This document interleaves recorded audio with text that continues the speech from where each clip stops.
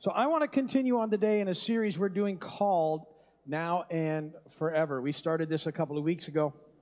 And really what we're talking about is the amazing life that we have in Christ. Now and forever, full and abundant life. And I sort of introduced the series talking about how God created us to love us and that He's interested in us. And then we started to touch on what our response to that love should be last week. And I want to dig more into that today and over the next several weeks. So that's where we're heading. That's the intro. Transition, always a bad joke or two. These were particularly bad this week, so I'm very excited about them. This one was actually texted to me. What do you say to your sister when she is crying? Are you having a crisis? Thank you very much. Explain it to your neighbor. So then I haven't asked Alexa for a joke in a long time, so I thought it was probably time. You know, Alexa is the little Amazon Echo thing that you can ask. Mostly I just have her turn my music on and off. But I said, hey, Alexa, tell me a joke. So here's why I don't ask her very often. How did the hipster burn his lip? He drank his coffee before it was cool. I was like, really? I said, come on, you got to do something better than that. So she gave me this one. What cheese goes around a castle? Mozzarella.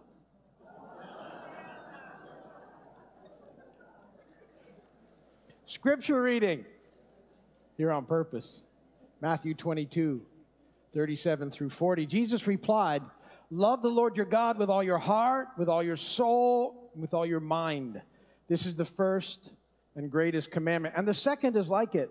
Love your neighbor as yourself. All the law and the prophets hang on these two commandments. And blessed be the word of the Lord. We'll be digging into that verse over the next few weeks in response to and using as a foundation for this. I ended the sermon last week, the message last week, on this verse, Romans 12:1. Therefore, I urge you, brothers and sisters, in view of God's mercy, to offer your bodies as living sacrifices, holy and pleasing to God. This is your spiritual act of worship, or your true and proper worship. We ended there, and I said I'd pick it up there this week. And I want to pick that verse up by talking about worship. What is worship? And I will tell you that our scripture reading holds the key to the answer to that question, but I just want to talk about it with you a little bit because I think we have a lot of different sort of ideas about what worship is, and they may not get a hold of the entire concept that we need to get a hold of. So, you know, what do you think worship is? When you hear the word worship, do you have a picture that comes into your mind? I went to Google Images on the computer, and I typed in worship because I wanted to see what image would come up. And the first probably 50 images were somebody doing this. That was what worship is. And a lot of people think, well, that's what it is. And certainly that's a part of worship, and it's all part of it. But it may not be what it is for you. You might think of, when you hear worship, you might think of prayer. You might think of singing. You might think of communion. You might think of going to church, or you might think of something that you do in church. But worship is more than all of those things. Worship is your primary objective. It's your number one purpose in life. It's to be your highest priority. And so that's what worship is. And what I would suggest to you is this, is that worship is knowing God and loving Him back. You see, perhaps the most important thing that you can know in this life is that God loves you. We talked about that. We spent a couple of weeks developing that idea. And so knowing that, what we need to do then, and what is on us to do, is to love Him back. And I want to encourage you to do this, if you're not already doing it, is when you get up in the mornings, before you get busy doing everything else, that maybe you start with just a little prayer that says, you know what, God, if nothing else gets accomplished today and I don't get anything else done, at the end of this day, I want to know you a little more, and I want to love you a little better. That perhaps is the best goal you can have in your life. With that in mind, really then, no matter what happens during the day and no matter how difficult things are, or what happens or what doesn't happen, if we get to the end of the day and we can say, you know what, today, God, I did. I know you a little better and I love you a little more. That's a good day. That's a win. But if you get up and you have a day when you just get going, and maybe you have this great day where you just kind of cross all these things off your to-do list, and you're very successful getting them done, and you think, oh, wow, I got all those things done. But at the end of the day, you don't know God a little better, and you don't love him a little more. That wasn't the kind of day that you want to have. See, because you weren't put here to check things off a list. You were put here to know God and to love God back for all the love that he's given you. And so this is, something that we need to really think about, especially in the midst of the things that most of us are dealing with now. I don't know about you, but I've always been a list person. I know not everybody's a list. I've always been a list person. I have more lists now than I've had for some time, because there's lots of stuff going on. I have a whole nother category of things or two that I'm trying to take care of. There's projects around the house that need to get taken care of, and there's projects around here that we didn't have before that are added to the list, and there's just life things and everything that goes on, and the stress of living and the difficulties, and my lists are going, and I realize that if I'm not careful, I can be consumed by those things to the cost of what really matters. That I can lose track, and I can think, oh, this is a good day. I got all these things done. But if I haven't engaged with God, if I haven't known him more and loved him better, if I haven't engaged with the people that matter to me, I've kind of missed it. When we started this series, I told you there's a verse in John 10:10 where the enemy has a stated mission to steal, kill, and destroy. And he's so crafty. He wants to steal life from you. As a believer, he knows he's lost you in that struggle. He was trying to keep you blinded to the truth. But if you've come to Christ, he's lost that part of the battle. But he still doesn't give up. He doesn't want you to experience the life, this full and abundant now and forever life. So he's on you all the time to steal it away from you.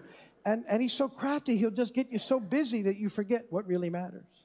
And especially in a situation like we're going through, it's just easy to get busy and distracted. And I want to encourage you, don't let that happen. Just every day, you just start your day saying, God, I want to know you a little better. I want to love you a little more. I want to know you a little more. I want to love you a little bit better in your life. And that's where we kind of stay in this amazing life that he has for us. And so we're to be people who respond to his love by loving him back. And he helps us know how to do it. In Mark 12:30, looks like our scripture reading. It says this: love the Lord your God with all your heart, with all your soul, with all your mind, with all your strength. So he tells us how to love him back by giving us these ideas. And so we're going to dig into this over the next couple of weeks. But let's talk today about loving God with all of our heart. Point number 1 in your notes: love God with all your heart. The writer of Proverbs said this in Proverbs 4:23. Above all else, guard your heart, for it is the wellspring of life. Your heart is the wellspring of life. When you read about the heart in the Bible, it's not about the organ that we have in our chest that pumps blood throughout the body. It's, I like to think of it as the control panel of our lives. It's a heart that motivates us, compels us, moves us, draws us. And so that's how, in Proverbs, it's called the wellspring of life. The big issues in life spring from the heart. And this is where God wants us to love him. He said, I want you to love me with all your heart. Well, to do that, something has to happen. And that's point number 2 in our notes, is that we have to have a spiritual heart transplant. We all have a heart issue. Before we come to know Jesus, we have heart problems. Jesus talks about it in Matthew 13:15. He said this: for this people's heart has become calloused. They hardly hear with their ears, and they've closed their eyes. Otherwise, they might see with their eyes, hear with their ears, understand with their hearts, and turn, and I would heal them. See, we have a heart problem. Our hearts have become hardened. Living in a sinful, fallen world and broken planet, our hearts become hard. The things that we've done that we shouldn't have done have hardened our hearts. The things that have been done to us that never should have happened have hardened our hearts. And so from this hardened heart place, we can't love the way that we are created to. We can't love him the way that he created us to. So we need to have a change of heart. And this is sort of at the root of being born again, of being born from above, that one of the things that happens is he actually gives you a new heart. And he has to do that because these hardened, callous hearts have a tendency to be drawn towards doing things that they shouldn't do. Matthew 15:19. For out of the heart comes evil thoughts, murder, adultery, sexual immorality, theft, false testimony, and slander. So he has to do something. So when we come in faith and give our lives to Christ, we get this new heart that he puts within us. And the Holy Spirit comes and dwells in us and begins to teach us how to live this life that he's called us to in loving God with this new heart. And these new hearts help us to be more like Jesus, to love God the way he demonstrated. If you've read the Gospels, you would see, how Jesus would go off in the night and he would just pray to his Father. And it's a picture of Jesus' heart, a heart that loves God the Father. And this is the heart that he gives us when we come to him. And this was all prophesied. I love this. In Ezekiel 36:26. Listen, I will give you a new heart and put a new spirit in you. And I will remove from you your heart of stone and give you a heart of flesh. So this new heart allows us to relate to God as our Father, not as a force. See, too many people, even, we talked about people either believe in God or they don't, but oftentimes people that believe in God, they relate to God as if he's some distant force and that he's not involved or that he doesn't really care or that he's like a big meanie who's just kind of pouncing on them every time they do something wrong. He's just looking for their flaws and their faults. And that's not the way that God is.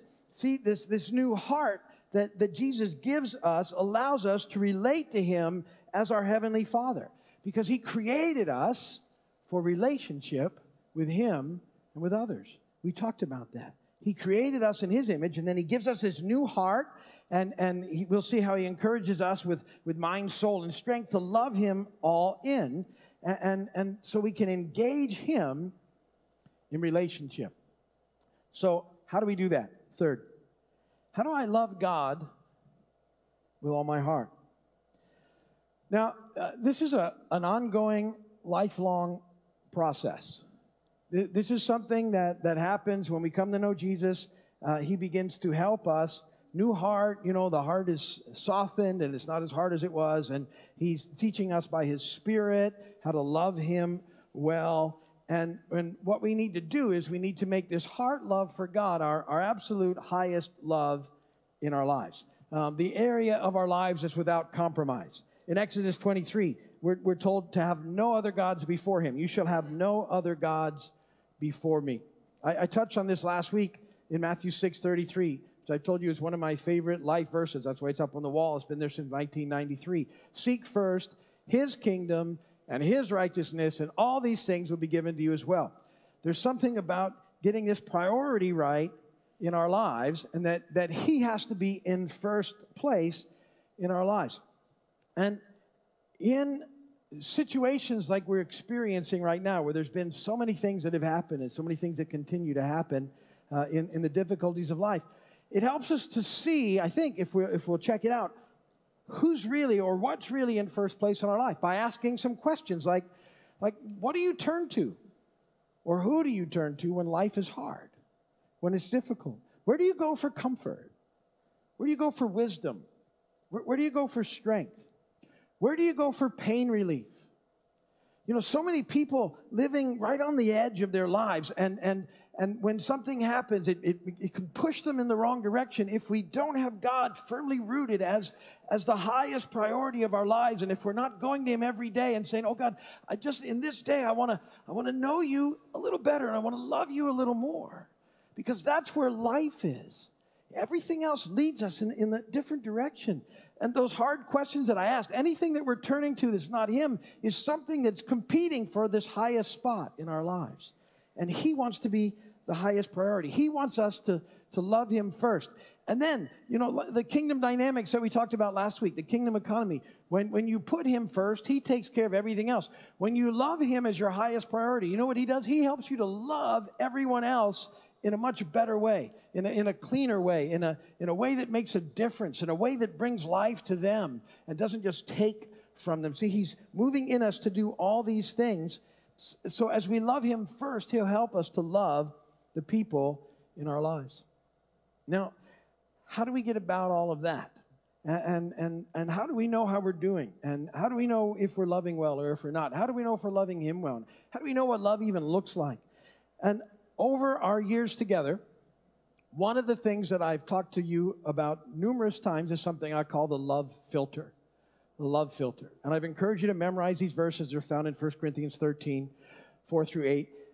And we need to go back to them from time to time because we forget. We sort of drift away from them and we get busy with our life. And the love filter is this great set of verses that describe what love is. It says love is patient. Love is kind. It doesn't envy. It doesn't boast. It isn't proud. It isn't rude. It isn't self-seeking. It's not easily angered. Keeps no record of wrongs. Love does not delight in evil, but rejoices with the truth. Love always protects, always trusts, always hopes, always perseveres. Love never fails. That's what love looks like. And that's what love does. Now, one of the amazing things about the love filter is because the Bible says that God is love, you can put God where it says love in all those verses. And I think it just helps us to know his character and how interested he is in us. And isn't it wonderful when you read those things? How about God is patient? Isn't that good? One of the things I thank him for every day is, God, thank you that you're patient with me. Because I realize how desperately I need him to be, and he is.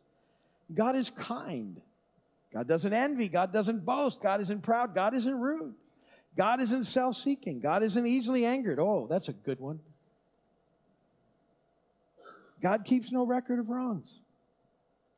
God doesn't delight in evil, but rejoices in the truth. God always protects, always trusts, always hopes, always perseveres. God never fails.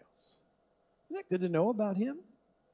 And so we're learning those things about him, and hopefully we know him more, and we learn those things more and more in our lives as we go, and we understand that that's who he is. And so because of that love for us, we're to love him back. Now, another amazing thing about this filter is that I think we can use it to kind of see how we're doing in life.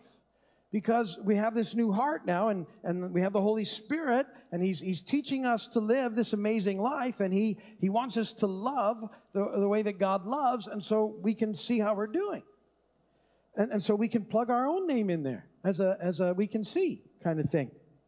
And so you hop right in there in verse 4. Steve is patient.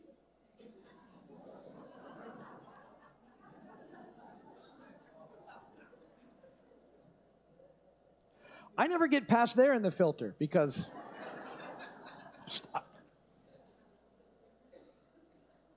Steve is kind. Steve doesn't envy. Steve doesn't boast. Steve isn't proud. Steve isn't rude. Steve isn't self-seeking. Steve isn't easily angered. Steve keeps no record of wrong. Steve doesn't delight in evil, but rejoices in the truth. Steve always protects. Steve always trusts. Steve always hopes. Steve always perseveres. Steve never fails. Yeah, no.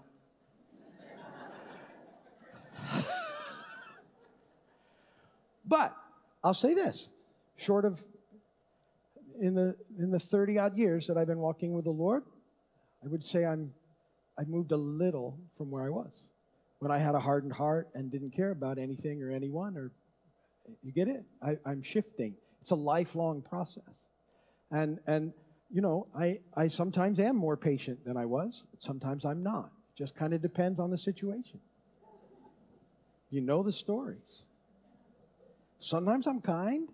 And, sometimes I'm not rude. Sometimes I'm not easily angered. But see, the thing is, it's a work in process.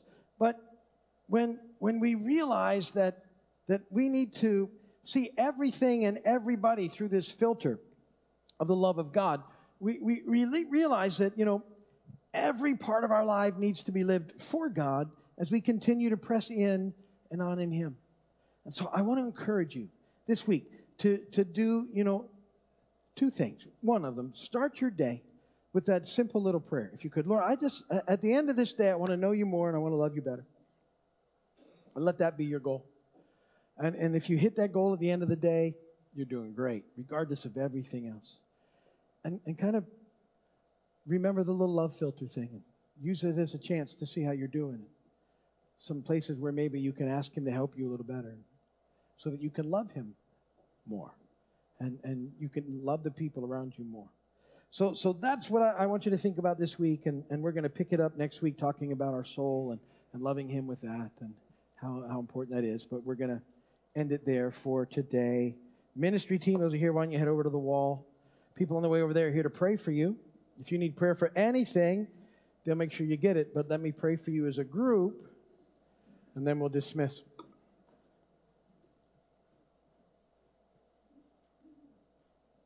Father, we are thankful for who you are and for your amazing love for us. You are such an awesome, awesome God. And I pray, Papa, that every day we would know you a little bit more, love you a little bit better, and that this would impact not only us, but the world around us for you. We ask, again, God, that you would bring renewal, revival, and breakthrough to this area, that hundreds and thousands of people would come to know you as their Lord and Savior. We pray for every church in this area, God, where your word is preached. Ask that you would bless them abundantly with everything they need to fulfill the mission you've given them. We ask for your continued abundant blessing on us, God, to fulfill the mission you've given us of one more. Just one more lost child back to you, Dad. Just one more. Thank you so much for including us in your story here in this time and place. You are an awesome God. If you need prayer this morning for anything, before you go, please let someone pray for you. They'll pray for your healing, relationships, problems, finances, situations, whatever you got going on. If you're here and you don't know Jesus as your Lord and Savior, I want to say, let's take care of that today. It's humility and faith. In humility, it's just admitting to God you're broken. Like all the rest of us, you've sinned. Asking Him to forgive you, which you'll do. And then in faith, inviting and accepting Jesus into your heart as your Lord and Savior. If you've never prayed a prayer like that, do it today. That's where everything starts. If you need help with that prayer, just go over there and ask somebody. I want to know Jesus. He'll know what you mean. They'll help you through that prayer. If you're going to stay and have breakfast, Lord, thank you for the food you provided. Bless that. And everybody that makes it possible. Draw people in for the 11 o'clock service today, God, so they can hear about how much you love them as well. You are an awesome, awesome God. Praise God from whom all blessings